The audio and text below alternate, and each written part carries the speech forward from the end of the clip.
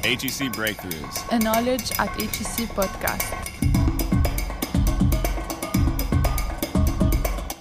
Bonjour et bienvenue à Breakthroughs, un podcast produit pour Knowledge à HEC.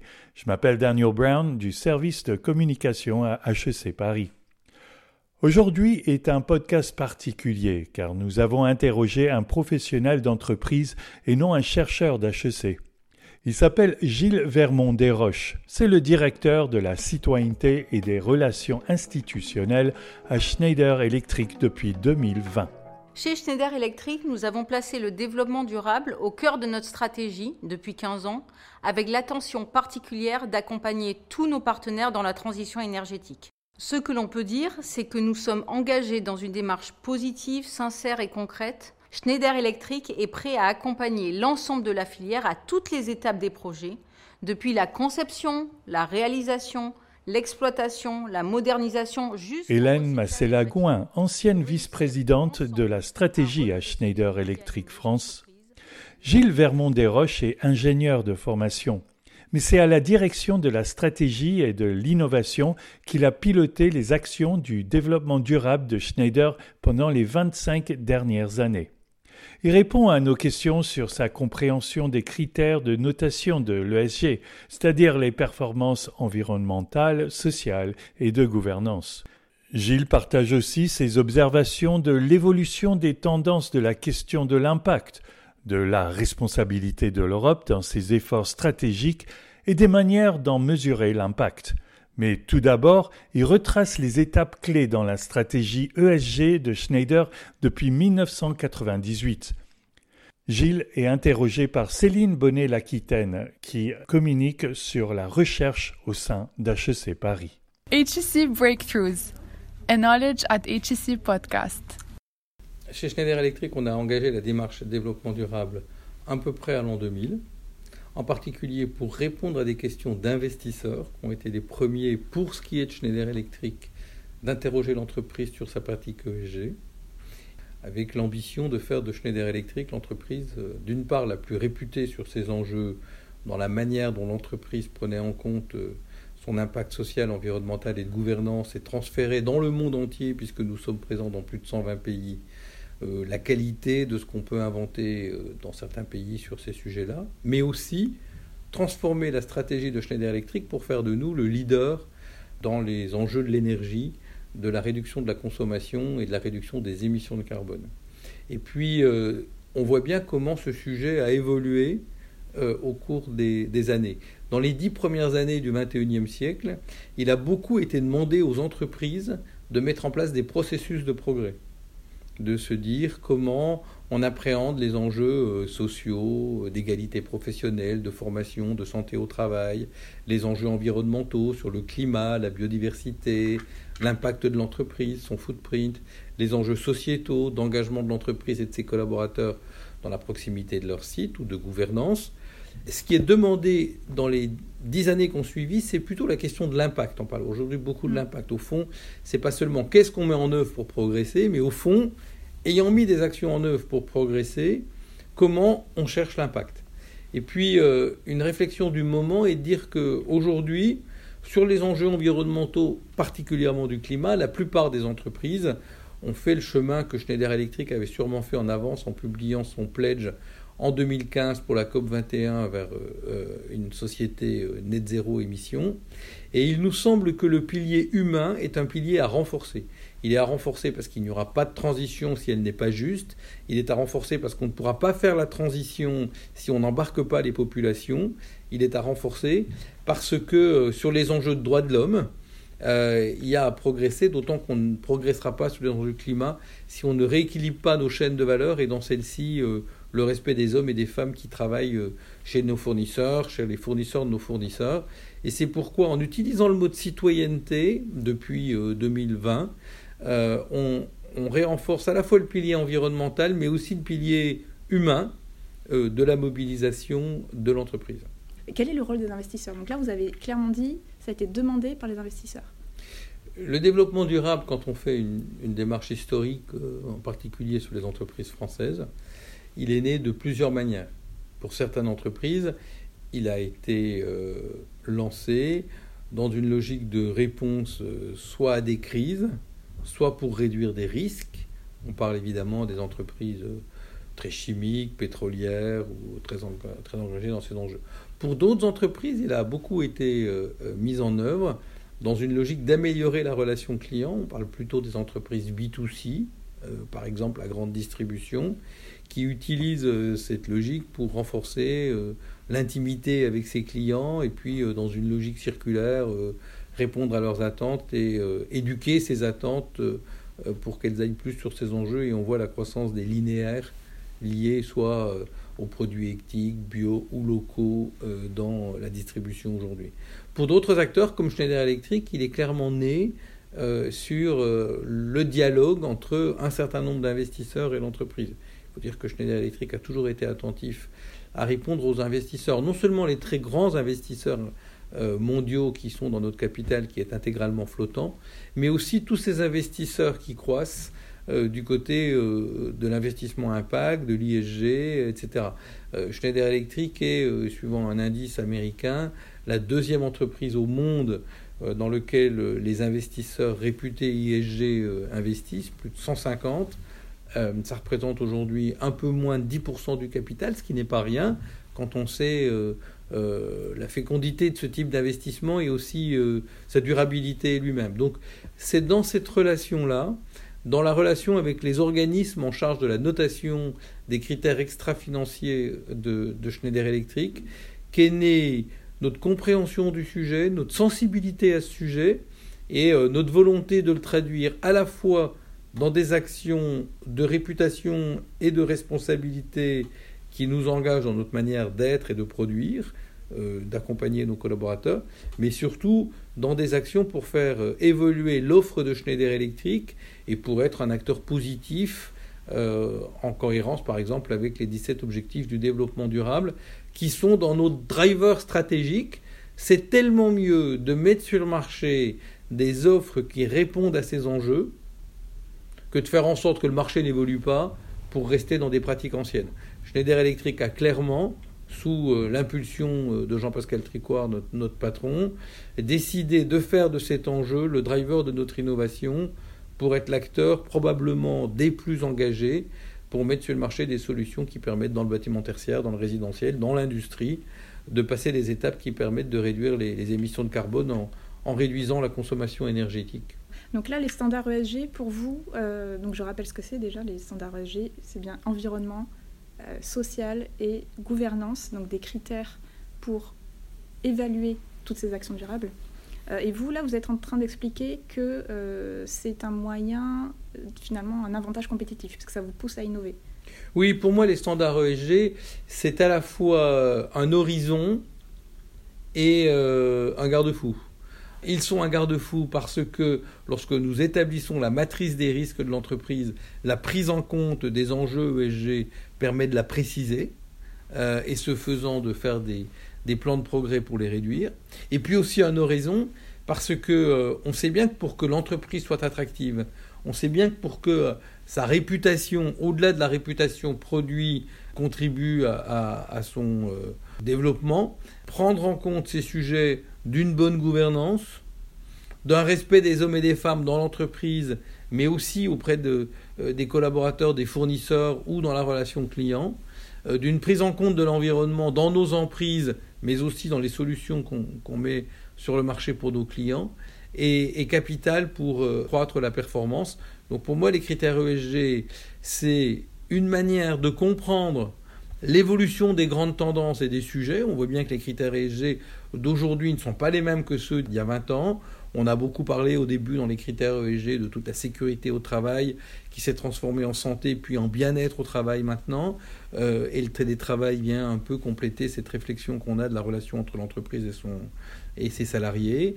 Ensuite, il y a eu tous les enjeux d'une entreprise inclusive pour les hommes, les femmes, et peut-être on voit bien aujourd'hui dans le monde entier une évolution sur la question des générations dans l'entreprise, sur la question aussi de comment l'entreprise est diverse avec des gens d'origine différentes. Dans chaque entreprise, On a des gens de toutes les générations, on a des gens qui sont dans leur dernière période professionnelle, avec beaucoup d'expertise qu'il convient de partager. Il faut les accompagner sur le sujet, comme il faut les accompagner à construire la suite de leur vie professionnelle, ou lorsque c'est nécessaire de vivre différemment cette dernière partie professionnelle.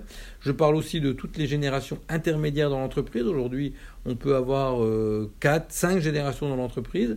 Quand on dit aujourd'hui que les jeunes qui se préparent à leur métier, une fois sur deux, se préparent à des métiers qui n'existent pas aujourd'hui, c'est dire que dans un laps de 10 ans, beaucoup de métiers vont changer eu égard aux transformations environnementales, sociales, digitales, et qu'il convient d'accompagner nos collaborateurs pour qu'ils aient les compétences qui permettent pour eux de continuer de s'épanouir dans leur travail, d'avoir les compétences nécessaires, mais aussi pour Schneider, pour préparer les compétences de demain, et puis évidemment pour les plus jeunes dans l'entreprise, ceux qui sont indispensables à l'innovation, indispensables au renouvellement de l'entreprise, trouver les moyens d'être en relation avec eux et de les faire rentrer. C'est aussi une politique de responsabilité que d'engager ainsi une vision de la contribution de chaque génération dans l'entreprise et de sa capacité de se projeter dans un avenir à 10 ans, c'est-à-dire de comment dans 10 ans je serai encore utile à mon entreprise et comment moi dans 10 ans je ferai le métier que j'ai envie de faire. Environmental corporate social responsibility has been emphasized worldwide in recent years, especially since after the COVID-19 pandemic, the world economy has been recovering and the Build Back Better plan is being pushed. This means ESG issues, in short for environmental, social, and governance issues, will receive more attention than before. Social responsibility management is a viral topic of all companies these days. In this context, récemment, la Business Roundtable, donc c'est un lobby conservateur de dirigeants des grandes entreprises américaines, qui a appelé ses membres à abandonner la primauté des actionnaires. Qu'est-ce que vous pensez de ça ? Le développement durable, c'est aussi un enjeu d'organisation de l'entreprise, et beaucoup d'entreprises qui se sont mobilisées depuis 20 ans sur ce sujet ont créé des comités de parties prenantes. Un comité de parties prenantes, Critical Friend, certains donnent ce nom à ce comité, comme Veolia. C'est un comité dans lequel on peut retrouver des représentants d'ONG, de collaborateurs, de la société civile en proximité de l'entreprise, d'académiques, de clients ou d'investisseurs, c'est-à-dire l'ensemble des acteurs avec lesquels l'entreprise interagit pour penser son avenir.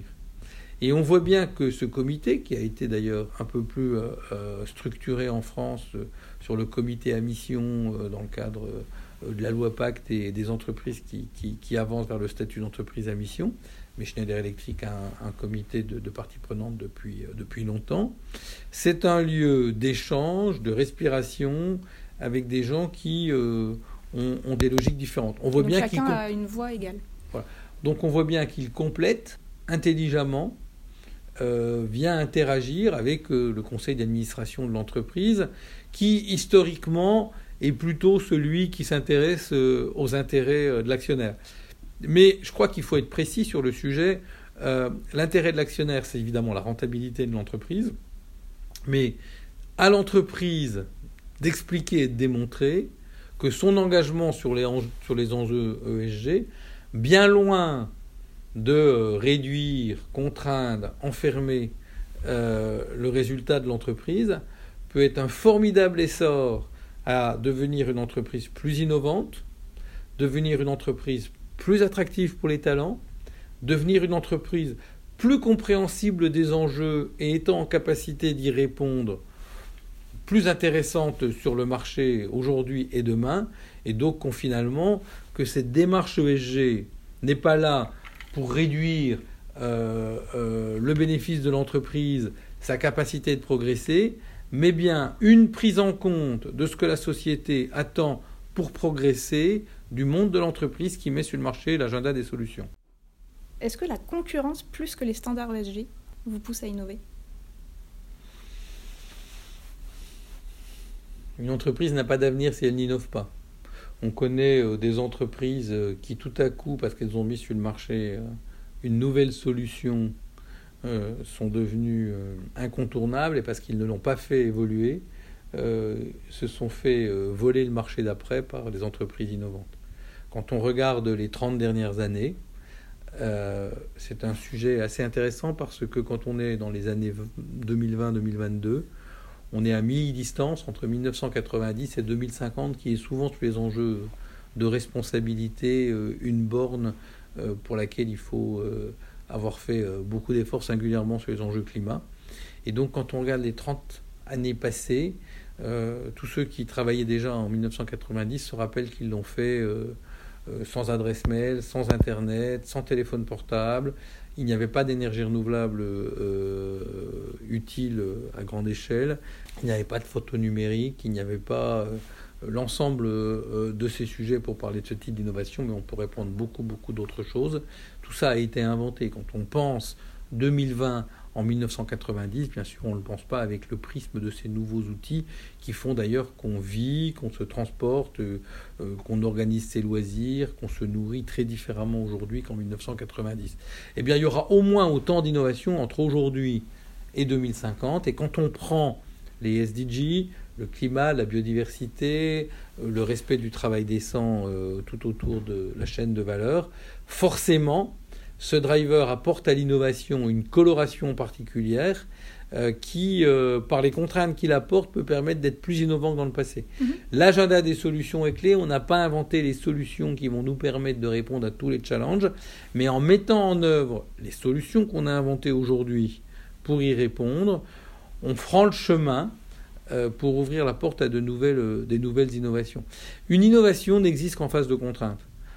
Quand on n'innove pas comme ça sur des besoins connus ou inconnus, sans se poser des questions de comment faire mieux, comment faire autrement, comment intégrer telle ou telle réalité. Quand Schneider Electric s'engage il y a 10 ans dans sa politique ESG à créer une business unit pour l'accès à l'énergie des 2 milliards d'habitants de la planète qui n'ont pas accès à l'énergie, on invente des mini-réseaux qui vont d'une lampe portable qui charge un téléphone jusqu'à un mini-réseau collectif de village. On n'aurait probablement jamais inventé si cette contrainte des personnes qui n'ont pas accès à l'électricité, qui sont en général à la fois dans des pays pauvres et pauvres eux-mêmes, peuvent faire, dans quel type de business model on peut rentrer avec elles. L'innovation naît de la réponse à ces questions. Et force est de constater, d'ailleurs on avait travaillé avec les équipes d'HEC et de SNO pour parler aussi de reverse économie, que cette démarche qu'on a menée pour ces populations, et on continue évidemment à amplifier notre mobilisation pour avoir de l'impact dans ces populations dans les pays au fond de la ceinture équatoriale de la planète, nous permettent aussi d'innover ailleurs dans le monde, et probablement que le leadership que prend aujourd'hui Schneider Electric pour la construction de mini-grids naît de cette réflexion qu'on a portée dans un certain nombre de villages dans lesquels il n'était pas possible d'apporter les réseaux et qui nous permettent aujourd'hui d'avoir des solutions matures qui permettent d'être implémentées partout dans le monde. J'ai pas bien compris ce que c'est la reverse economy dans ce que vous avez décrit. La reverse economy, qui est un mot qui a été inventé par HEC, c'est quand on a inventé, par exemple, une lanterne solaire waterproof et qui en même temps charge un téléphone portable, etc., pour accompagner, par exemple, des personnes qui habitent dans des camps de réfugiés, et qu'on s'aperçoit que y compris dans les pays de l'OCDE, pour sa voiture, pour les époques où on a des coupures de courant, pour partir dans la nature, cette lampe peut être très utile. Donc elle a été inventée pour un public particulier, dans un cas particulier, et dans le cas présent, plutôt pour les pays du Sud. Et en étant en capacité de la distribuer et de la vendre à des clients des pays de l'OCDE, on l'a réutilisée pour tout le monde. HEC appelle ça la reverse economy. HEC Breakthroughs. J'aurais une dernière question, c'est qu'est-ce que vous pensez des régulations de l'Union européenne sur la volonté d'uniformiser tous ces standards ESG? Parce qu'aujourd'hui, vous savez, il y a une crise de confiance avec des scandales. Il y a eu Volkswagen, il y a eu Orpea qui était pourtant très bien noté sur leurs actions ESG. Et donc, avec cette crise de confiance, est-ce que vous pensez que les régulations de l'UE qui veulent uniformiser ces standards pour que tout le monde parle le même langage, est-ce que ça peut aider? Moi, je pense plusieurs choses. Je pense que pour comprendre les enjeux de ESG, il faut prendre du temps. Il faut comprendre la vie d'une entreprise, son histoire, son métier. Et suivant ces différents métiers, la traduction de la responsabilité n'est pas la même dans une entreprise en contact avec les clients, industriels, dans les services. Chaque entreprise a, suivant sa réalité, des objectifs à se définir. Premier point. Deuxième point, il existe néanmoins des grandes tendances dans lesquelles toute entreprise doit pouvoir être en capacité de communiquer ce qu'elle fait sur la formation, ce qu'elle fait pour la réduction de ses émissions de carbone, ce qu'elle fait pour la mobilisation de l'entreprise sur des enjeux de sécurité et de santé, etc., etc. Donc c'est plutôt utile que la Commission européenne regarde l'ensemble des indicateurs qui sont sur le marché et crée une convergence. C'est utile parce que bien souvent sur l'ensemble de ces sujets, l'Europe a apporté une vision qui ensuite a été traduite dans le monde et donc a fait progresser l'ensemble des entreprises. C'est utile aussi parce que si un certain nombre de grandes entreprises, au regard de comment elles sont en face et impactées d'ONG, de la société civile, de clients, de fournisseurs, d'investisseurs, peuvent progresser. Pour des plus petites entreprises, c'est peut-être plus complexe. L'existence de cette mobilisation de l'Europe, à la fois dans des enjeux de taxonomie verte et de taxonomie sociale, est une manière d'amener toute entreprise à mieux comprendre le sujet et à progresser. Il n'empêche que la manière de progresser de chaque entreprise lui est propre. La manière de comprendre et d'évaluer le niveau de progrès de l'entreprise ne peut pas s'inventer simplement en lisant 4 chiffres de données extra-financières, même si ceux-ci sont utiles, et même s'il est important de vérifier par une tierce personne externe la réalité d'une part et la vérité des chiffres publiés. Je pense qu'à l'avenir, il faut considérer à nouveau que cette démarche de responsabilité saura, entre les standards qui marquent la moyenne d'engagement de tous et les démarches plus individuelles de différenciation des entreprises. Donc oui, il faut des standards. C'est bien à l'Europe de prendre toute sa place pour apporter sa vision de ces standards. Et par ailleurs, ils servent à l'entreprise pour être sensibilisée et aussi pour se dire qu'elle doit faire mieux et plus dans la ou les dimensions sur lesquelles elle considère qu'elle a plus d'impact, d'enjeux et de défis. Merci beaucoup. Avec plaisir. Vous l'aurez compris, d'après Gilles Vermaux-Desroches, il faut se donner des objectifs et des indicateurs ambitieux pour progresser. Gilles est au cœur de la stratégie et de l'innovation de Schneider Electric depuis plus de 25 ans. C'est avec le même Schneider Electric que HEC Paris et la Fondation HEC ont signé en décembre 2022 un partenariat qui va permettre aux chercheurs à étudier les sujets Purpose and Sustainability. Portés par l'Institut Society and Organizations SNO, ils mèneront leurs idées sur le terrain, par exemple à travers les pratiques managériales de Schneider. En même temps, cette entreprise soutient les startups du Centre Innovation et Entrepreneuriat, les initiatives égalité des chances comme Pacte Afrique, et elle pérennise le programme d'accélération Creative Destruction Lab Stream Climate, en lien avec les étudiants MBA HEC. Ainsi se termine ce Breakthroughs exceptionnel, un podcast Knowledge at HEC Paris. Il est produit par Céline Bonnet-L'Aquitaine et moi-même Daniel Brown. Si vous avez des questions ou des remarques, n'hésitez pas à nous les envoyer à brownday en un seul mot @hec.fr. Au revoir.